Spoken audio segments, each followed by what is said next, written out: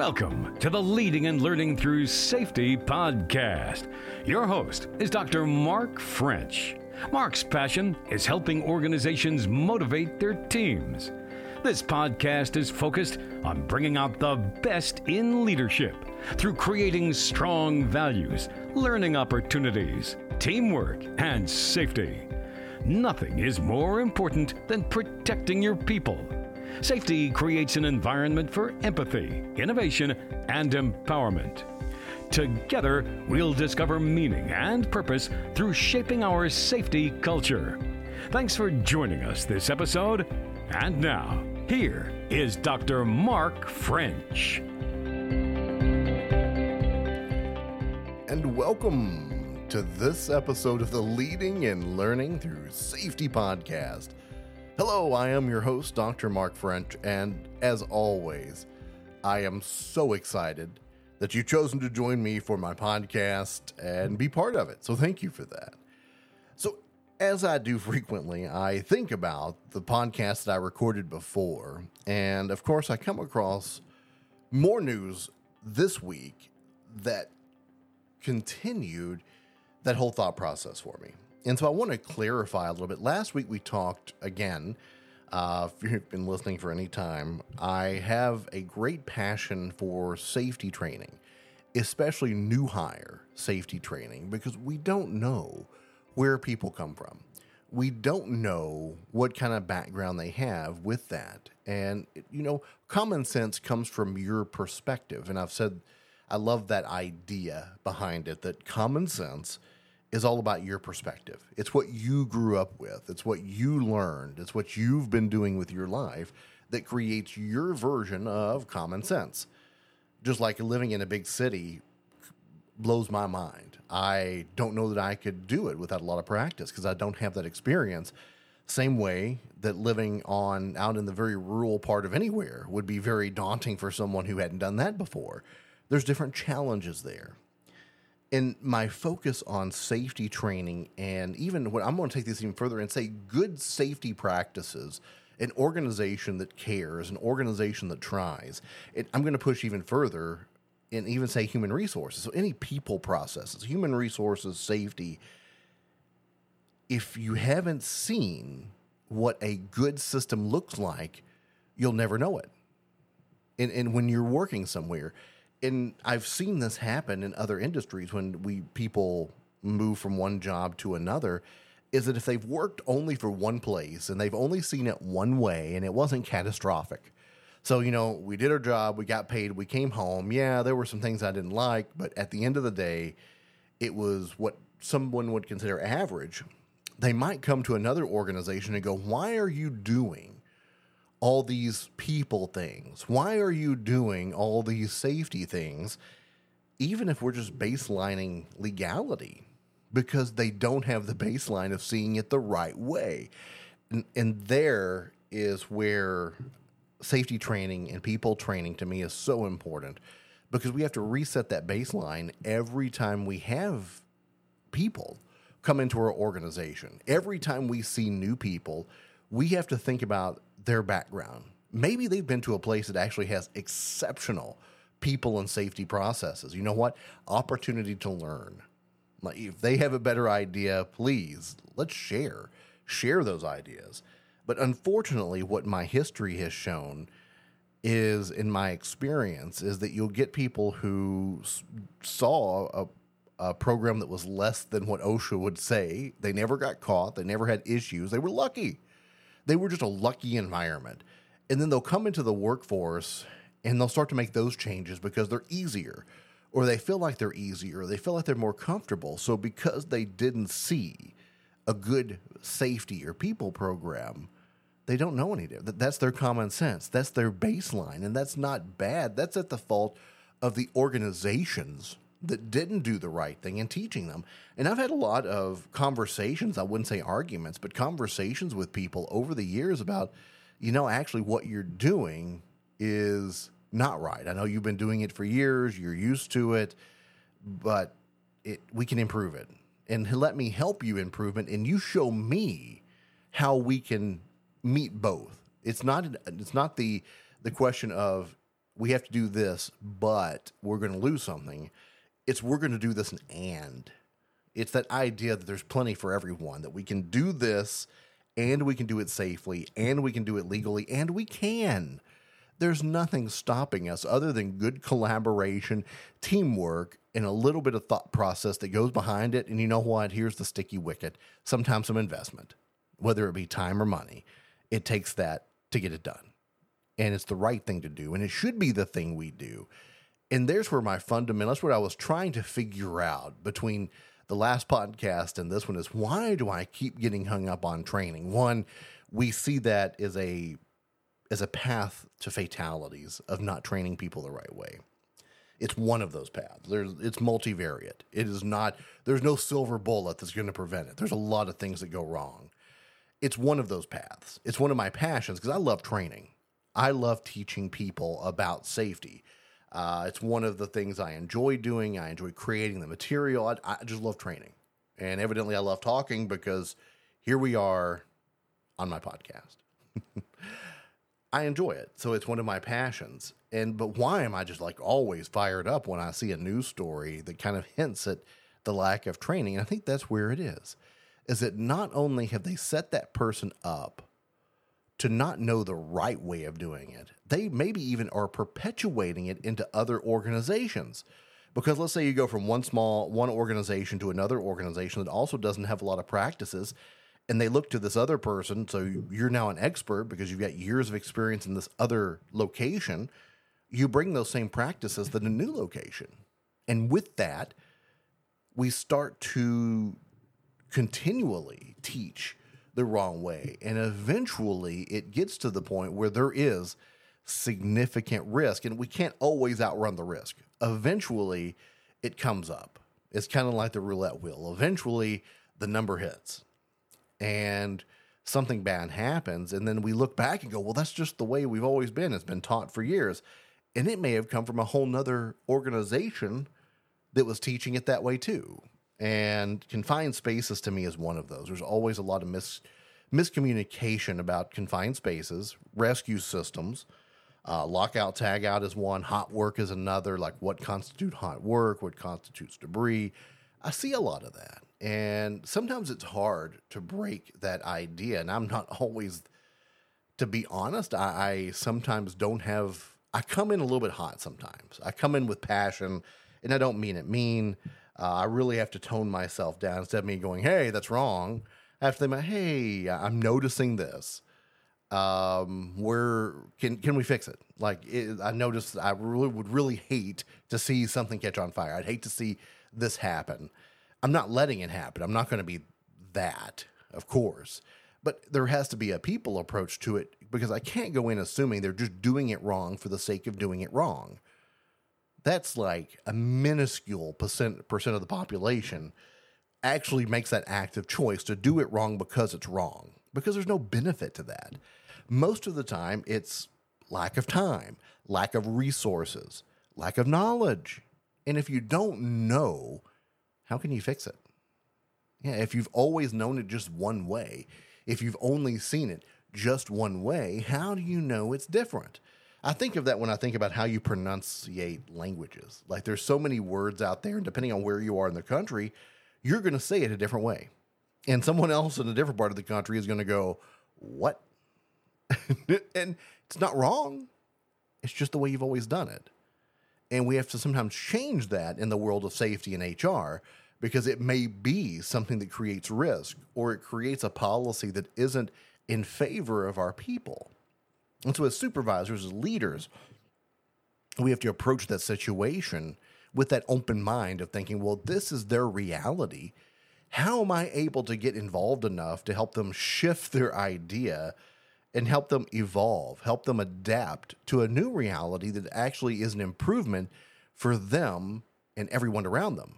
That's our ultimate goal. Is how do we make it better? And how do we motivate our people? How do we empower our people? How do we create the message that is engaging? How do we create that message that creates meaning for our team? And I think that's ultimately what I want to search for and what I strive for when I think about safety training and it really upsets me and it fires me up when I hear about other organizations that just let it ride, and it ends up hurting someone, killing someone, and just creating a situation that should never happen. More podcast coming up in just a moment. You are listening to the Leading and Learning Through Safety podcast with Dr. Mark French. TSDA Consulting. Learn you. Lead others. The Myers-Briggs Type Indicator is an amazing tool. Problem is that it can be easily misinterpreted. Dr. Mark French is MBTI certified and ready to help you discover your inner strengths. The MBTI assessment can help with team building, stress management, communication, conflict management, and so much more. Individual and group sessions are available to help you discover what makes you great. For more information, visit us on the web at tsdaconsulting.com. And welcome back to the second half of the Leading and Learning Through Safety podcast. So I spent a lot of time talking in this first half, and I didn't really get to the news stories I wanted to talk about. And so I'm going to get to that now because it's going to solidify more of what I was just talking about with safety training. So this one actually comes from, if you're not subscribed to this blog, I would really recommend it. It's by Jordan Barab. It's the Weekly Toll. It's actually called The Confined Space is the name of his blog. It's jordanbarab.com. I'll post a link. Every week he posts almost like clockwork a list of every occupational fatality he can find. And it's to remember that we still have a long ways to go in the safety world. And the top 3 stories, and the line that he put on here is 3 18-year-olds dead in a week. 3 18-year-olds. I mean, I'm right at my midpoint in my life, and I think, man, I got a lot more to live for. I got a lot more to do. I think back to when I was 18, and I think about all the potential that's there. And because of work things, because of going to work to earn a living, 3 18-year-olds didn't come back home. That's sobering when you see it like that. So the first one, the first one was a tree service. This 18-year-old was working for a tree service. Logging is a very, very injurious, very hazardous working environment. It requires surprisingly a lot of training. It's not just chopping down a tree or now sawing down a tree. There's work that has to go into it, but blunt force trauma to the upper body. The second one, another tree injury, electrocuted while cutting down a tree. So too close to the power lines, it hit the power line, residential job site, transported to hospital, later pronounced dead, 18 years old. The last one is a construction equipment crash. So it was an 18-year-old in a single car crash. He was an employee. He was driving a roller, a piece of construction equipment. He was traveling down a steep hill, hit in an even spot, lost control, and was ejected. Wow. Why? So when we think about young people entering the workforce, and I think about what kind of training they need, those are some industries and those are some work practices that they need. Because really, and I'm going to be perfectly honest here, if I was to think about the idea of, hey, I need you to I need you to get up there, get these limbs off that tree so we can bring it down. Would I think in my mind that I would need to explain to someone that you don't want to hit the power lines? Would I make a grand assumption? Could I? I'm not going to say would I. Could I make a grand assumption that they would know not to get tangled up in the power lines? That's a reasonable thing. But here's the proof. That doesn't mean that doesn't give us the right not to train. It doesn't give us the right not to be redundant. We almost have to. I mean, I was reading, this is kind of folksy, but it's pseudoscience, I guess, about how many times, like in advertising, there's this thing out there you can find, and it talks about how many times you have to advertise something before someone remembers your brand. And it was like 7 times. The first time it's like, meh. The second time they start to gain interest. By the 7th time, they remember it if they've seen your brand 7 times. We train once when it comes to annual safety training in some cases. We hope. And the expectation is with a job safety analysis that it's a living document, that when you walk up on site, there's someone who pulls out that JSA and goes, here's the hazards in our area. Here's what we're going to do to mitigate them. We're going to clear the area of the branches that are going to fall. We don't want anyone underneath them. See those power lines? We don't want to get anywhere close to them. We want to stay plenty of feet away. We don't want to be near them. Don't get near them. And if we have to, we'll do something different. Don't get close to them. When we drop the tree, we want to do it here. Then we're going to chop it up. We're going to wear a PPE. We got a hearing protection or eye protect, et cetera, et cetera, et cetera. I can go on for days about that. That's the process. That should be the process. So yes, I understand that when you think about, when you say the word common sense, even though I don't, common sense is relative. Maybe not. I mean, this is where if you haven't been around power lines and someone has explained to you how that works for the first time ever, like electricity, to me, is scary. It always has been because you can't see it. It goes fast and it can do some crazy things.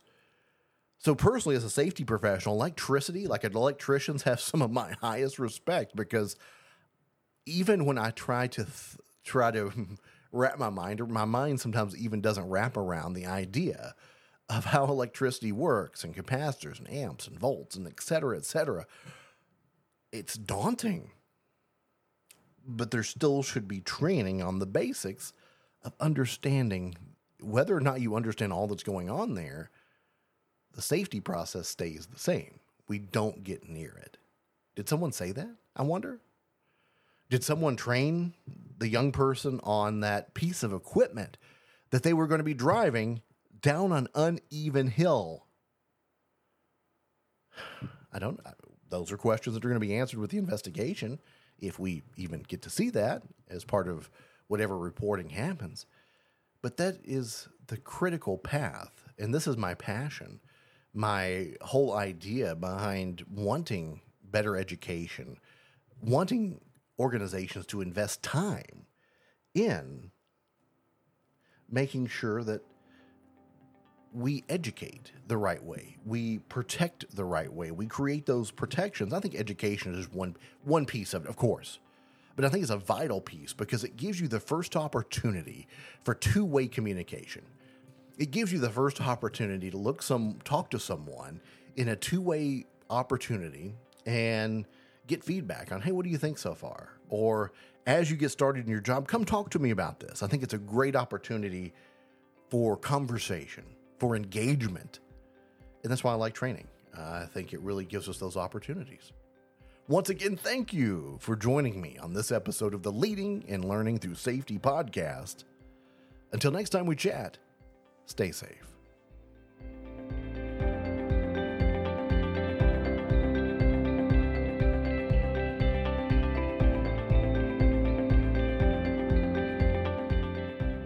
Thank you for listening to the Leading and Learning Through Safety podcast. More content is available online at www.tsdaconsulting.com. All the opinions expressed on the podcast are solely attributed to the individual and not affiliated with any business entity. This podcast is for informational and entertainment purposes. It is not a substitute for proper policy, appropriate training, or legal advice.